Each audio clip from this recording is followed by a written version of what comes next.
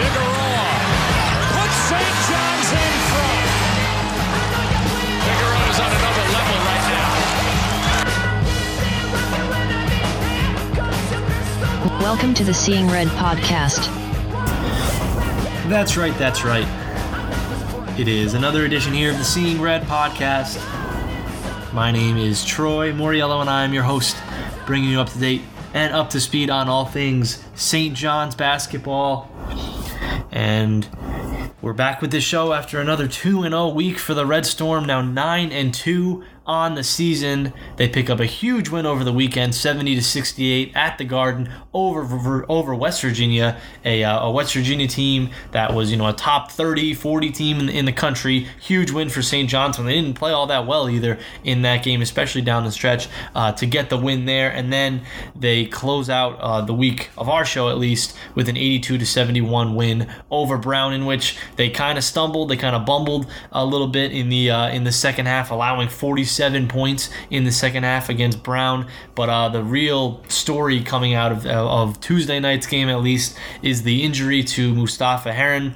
As I'm recording this right now, about 10 minutes after the game has ended, we don't know anything yet about Mustapha. He looked like he rolled his ankle, hopefully, with about a couple minutes left in the game, trying to make a block. I think he actually did make the block.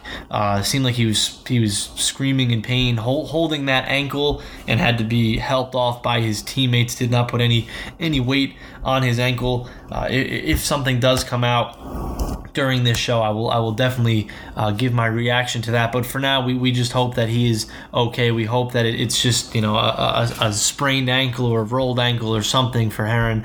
As Zach Braziller pointed out on Twitter, St. John's plays, I think, 3 games in the next 3 weeks, basically, after this one. So he has some time, luckily, before Big East play really gets going to hopefully recover. Hopefully, it's nothing serious. You never want to speculate, but hopefully, and we pray that this is just a rolled ankle or something. And St. John's really one of their biggest leaders on the team is not lost for a prolonged period of time in what was really supposed to be his breakout season for the Red Storm. But it's hard to kind of push that aside and talk about this game and the West Virginia game as well. But I'll try to do that a little bit here, and I'm going to be joined in a little bit by another WSJU guy. It's Kevin Connelly.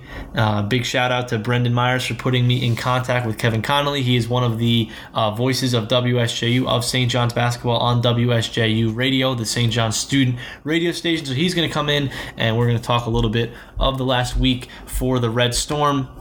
My thoughts, listen, the West Virginia game felt like it feels good just to get a call for once, just to get a call going in our favor. The foul at the end on Rasheem Dunn, I don't know if it was really a foul. It was tight for sure. The referees were just absolutely terrible in that second half for both teams. So, West Virginia complaining, I tweeted that out, but West Virginia complaining about the referees was just outrageous when they took LJ Figueroa basically out of that game in the second half with some just terrible foul calls. But the Dunn foul call was I probably would not have made that call in the last couple of minutes of a game, but they did make the call, and Dunn knocked down the free throws, and St. John's gets a stop, and they get a huge win over West Virginia, a previously unbeaten West Virginia team who may have cracked the top 25 this week if they had won that game. Instead, St. John's takes them down. They get a huge first half out of LJ Figueroa, but what I liked about this game was that it was not LJ Figueroa and it was not Mustapha Heron who led them in this game.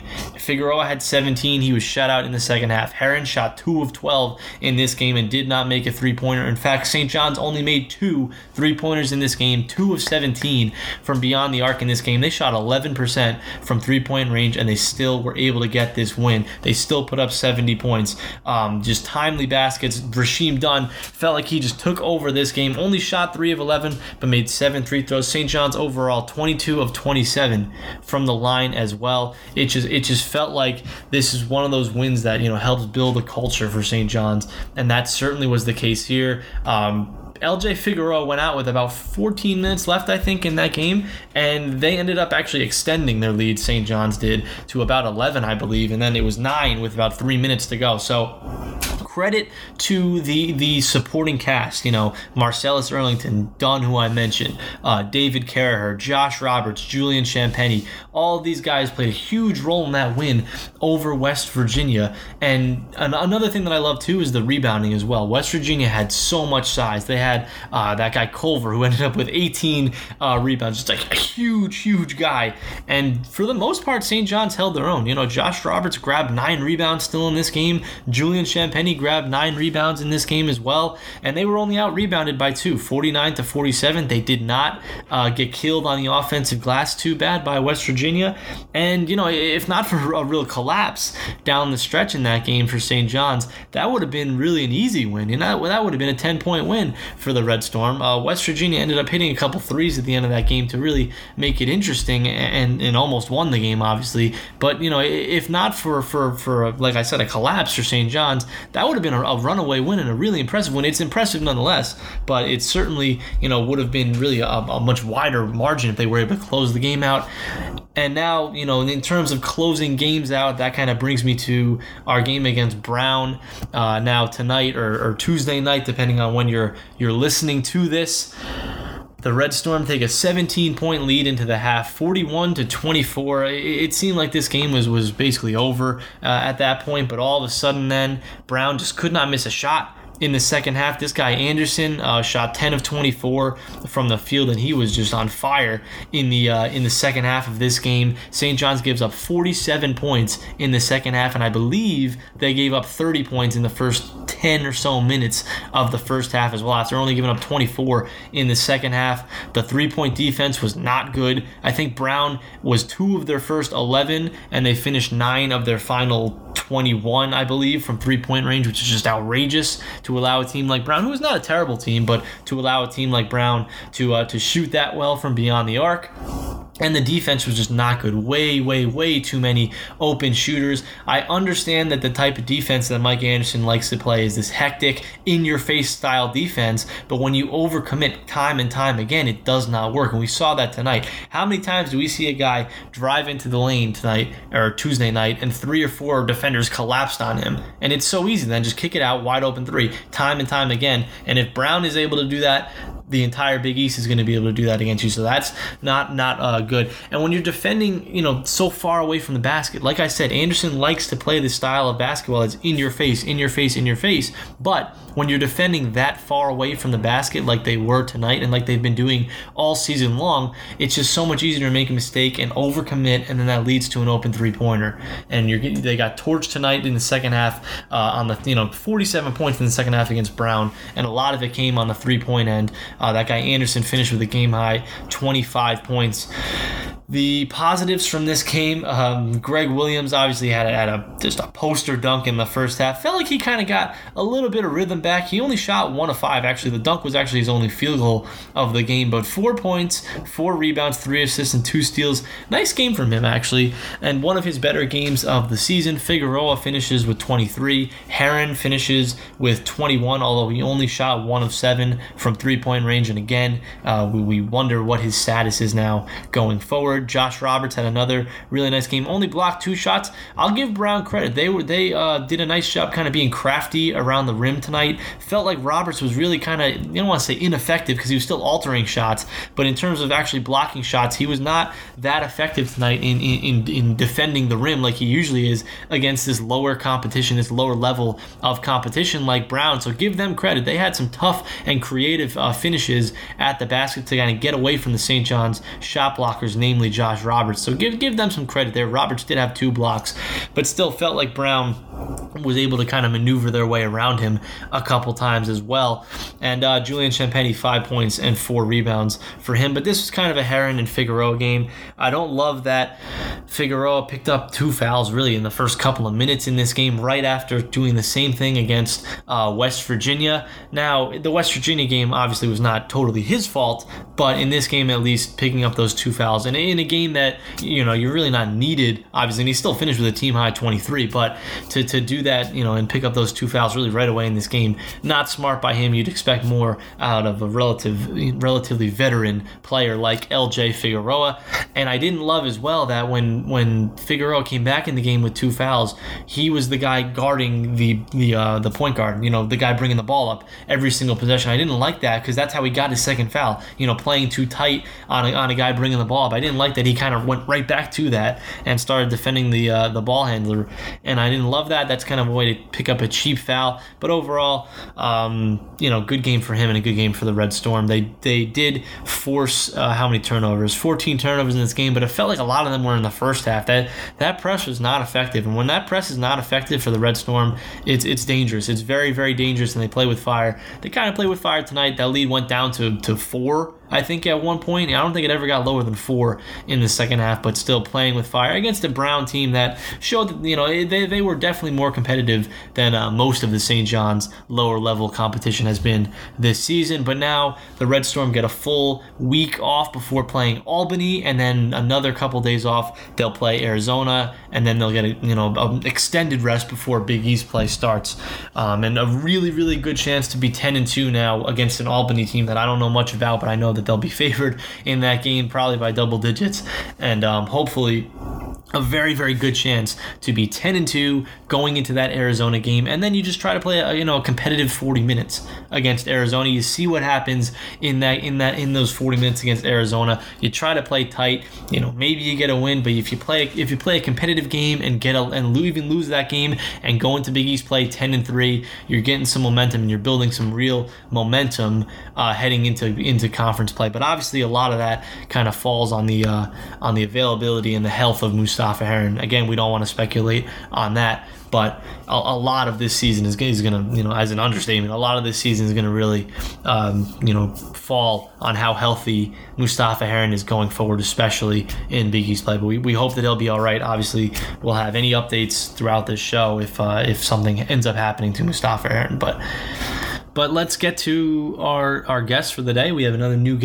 of new guests this season, and this is a guy, another WSJU member, the St. John's student radio station, Kevin Connelly.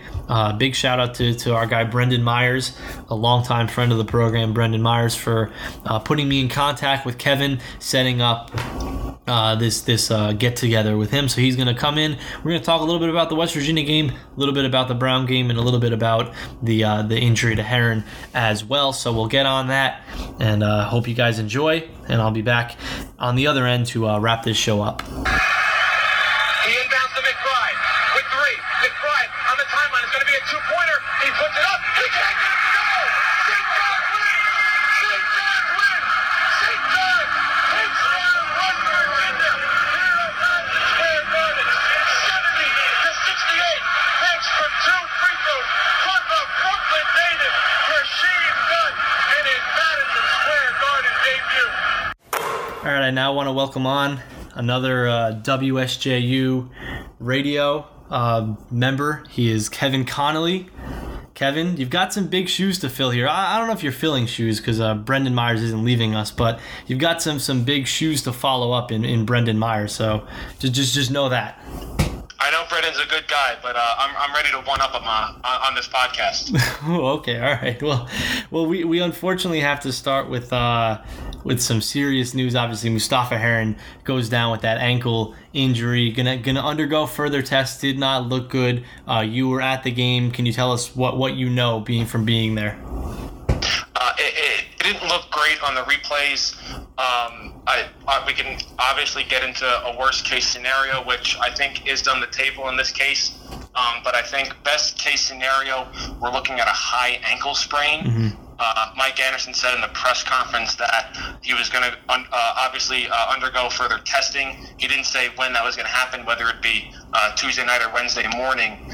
But I guess one positive thing for St. John's is that they only have 3 more games left in the month of December, which I guess is a good thing if this injury does turn out to be a best case scenario. Mm-hmm. Absolutely, and he definitely rolled it. I think and you don't want to speculate, obviously, but he looked like he rolled it for sure.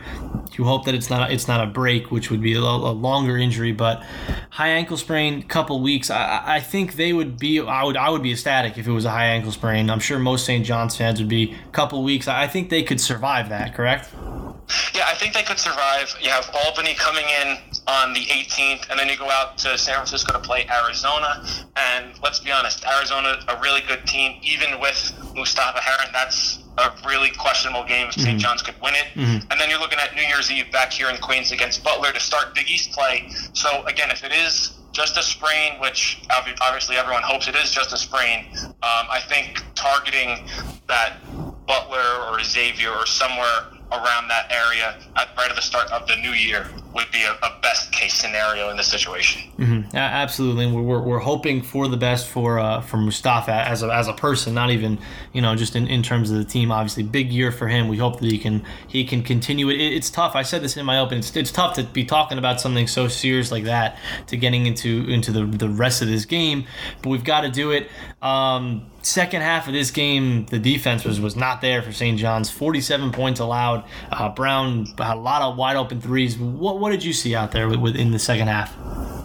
I think this game was very similar to the win last week against St. Peter's. Mm-hmm. St. John's gets out to a big lead in the first half, and then they just kind of take their foot off the gas, thinking they have the game won, and Brown's not giving up. I mean, they have nothing to lose playing St. John's in Carnesecca Arena. They're going to try for the full 40 minutes, and I think that's something St. John's has to work on against these non-Power 5 type teams like a St. Peter's, a Brown, and even like an Albany coming in next week. Mm-hmm, absolutely. Now, is that something that you almost excuse? I said it on this show last week in that game when they had West Virginia coming in. I almost understood how they kind of lost their focus in that game as well. And you can kind of say the same about this game coming off of the big win. Obviously, you're going to have a week off after this. You're probably dealing with finals, I'm sure. Do you almost excuse it a little bit, understanding the circumstances surrounding it, or no? I think you do. I mean, this game and the Albany game are the ultimate trap games. Mm-hmm. I mean, tonight you're coming off that big win against West Virginia, and then next week against Albany, you're looking ahead to the big game against Arizona. So they're trap games, and St. John's fell into the trap, but not catastrophically. They still come away with a comfortable 11-point win. I'd expect the same next week, but you do excuse it here and there because their focus and intensity was obviously there in the first half, which is important because if it was a better team, you'd have to assume that focus and intensity would be there for the full 40 minutes. Absolutely, and I like what you said there. I almost feel like if this would have been a 47-point first half for Brown, or St. John's kind of fell apart in the first half and then had to make a comeback, I'd be more concerned, Yeah, absolutely. That first half was key. Ball movement was good. Defense was good. And that's the biggest positive you're going to take away from this game, because even throwing the second half where the defensive lapses and then obviously Heron's injury, I mean, if you're a St. John's fan, you just hope that you can just throw the second half out the window. Absolutely. All right, so in that second half for St. John's, obviously it felt a lot of times like Brown was getting into the lane, driving into the lane, and 2-3 St. John's players were almost collapsing on the Brown guy dribbling into the lane, and then he was kicking it out for a wide open three. Felt like they were almost a little too reckless on the defensive end. What did you see with that? That's something I've seen throughout this year for St. John's. Mm-hmm. I don't know if they're not fully grasping Mike Anderson's defensive scheme yet, but it seems like they give up a lot of open three-pointers because of the press and the defense, especially in the corners. And obviously, any level of basketball, you can't come off a corner shooter. That's what I've seen the most, and I think that was just another example tonight. I mean, maybe they're looking for the steal too much, trying to get their hands in the passing lanes in the paint and to get out in transition for easy buckets. Mm-hmm. But once you start playing better teams, higher caliber players, especially in Big East play, you're going to have to stay connected to those shooters because, I mean, you can go up and down the other 9 teams in the Big East. There are some lethal shooters in this conference at St. John. They're going to have to stay attached to while still playing that aggressive style of defense. Exactly. If Brown is hitting those shots, I would guarantee that the other 9 teams in the Big East are going to consistently be hitting those shots. I understand that that's a system that Anderson likes to play, but when it's not getting the steals or forcing the turnovers like it has been during parts of the season, it's a very, very dangerous system to play, Yeah, it really is. St. John's, they forced 14 turnovers against Brown, so that's a good sign. Mm-hmm. But it's when you play your Big East teams, and I mean you could rattle off a couple Big East shooters, Miles Powell, Marcus Zagorowski come to mind right off the bat. Mm-hmm. Those are guys that can light it up, even when you're all over them. So I mean, if you give them open shots, forget it. Absolutely. No, I feel like we've been kind of overly negative in this interview, so I want to get to some of the positives. That first half was incredible for St. John's. Really, really jumped out to a nice lead. We kind of touched on it earlier, but I'm really encouraged by they haven't really had that sort of hangover. They haven't really had. We've seen so many times in years past with this team, slow starts against these mid-major, low-level opponents. You got to give them credit. They really haven't done that this season. No, and that's been a surprising thing. I mean, even go all the way back to the Arizona State game. Mm-hmm. I mean, they got off to a red-hot start, and obviously other games in between, but that one comes to mind. Mm-hmm. They just got off to an absolute red-hot start, and for St. John's, the starts haven't been bad. The starts have been really good. It's been closing the games where they need to improve. But, I mean, go back to this game against Brown. I mean, you went from a SportsCenter not top play to a top 10 play, and the Mustapha Heron block dunk by the rim, followed by the Greg Williams slam out of nowhere that sent the crowd into a frenzy. Mm-hmm. Who impressed you the most? I mean, even going back to the West Virginia game, who is the one guy in these last 2 games now for St. John's that's really impressed you the most? I think it's Greg Williams Jr. I mean, obviously he was dealing with the back injury for much of the preseason and training camp, if you want to call it that. Rasheem Dunn might have been the best player on the floor for St. John's against West Virginia, but I think Greg Williams Jr. hit the biggest shot of the game in the three-pointer that put St. John's up 9, that capped off an 8-0 run, I believe. And that was the biggest play of the game, obviously the free throws and the missed shot, but other than that, that was the biggest play of the game for me. And then tonight, he struggled shooting 1 for 5, 4 points, but it's the 4 rebounds, the 3 assists, the 1 block, the 2 steals that really stand out to you. And if Mustapha Heron is out for an extended period of time, that's one of the players that's going to have to take on a big role for this team going forward. I agree, and I like that tonight. He didn't really have a great shooting night. He actually didn't make a shot except for the dunk, but he was able to impact the game in other ways. You mentioned him stepping up. Who else do you see stepping up? Obviously, Rutherford, Champagnie come to mind. Who do you see kind of stepping up if Heron is out for an extended period of time? If Heron's out for an extended period of time, someone has to step up that's not currently on the active roster, and that's Ian Steer, who's eligible to play in that Arizona game on December 21st. He becomes a crucial part of this team. Obviously, LJ Figueroa is going to have a scoring load along with Rasheem Dunn, but Ian Steer now becomes a major X factor for this Red Storm team if Heron is out for really an extended period of time. Absolutely. I wasn't even thinking of that. I almost forgot that he was coming back, to be honest. But that is something that can help them kind of shoulder the load going forward.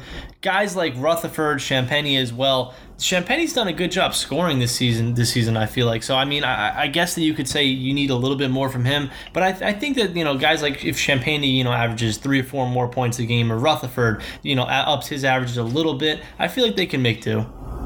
Yeah, I think they can. Champagnie, he's really surprised me. I know he didn't have his best 2 games against Brown or West Virginia, but before that, I didn't see that big of a scoring punch coming from him this year, and he's been good. He's been really good, and obviously Rutherford, who isn't the most gifted player offensively in terms of scoring the ball, he's going to have to make his layups that you see this year that he's kind of missed fast break layups. He has to make those. And I think David Carraher, in terms of three-point shooting, coming off the bench, you saw it in the game against UMass, he's going to have to channel that version of himself going forward if Heron we're talking if Heron is almost like a worst case scenario. Absolutely, yeah. It's not going to be just one guy for sure. It's going to be a team effort, collective effort going forward. Going forward for the Red Storm, we kind of touched briefly on the Albany game coming up. They should be a win, so you should be 10-2 going into that Arizona game, which I said in my open that I just recorded. It feels like if you're 10-2 going into that Arizona game, just play a competitive game against Arizona, and then you feel like you have a lot of momentum going into Big East play. You do, and I know Arizona's ranked 15 right now. But to me, it hasn't been that impressive of a number 15 ranking, and I think you can just see that at the top of the rankings this year, as we're soon to be on our 4th or 5th number 1 team.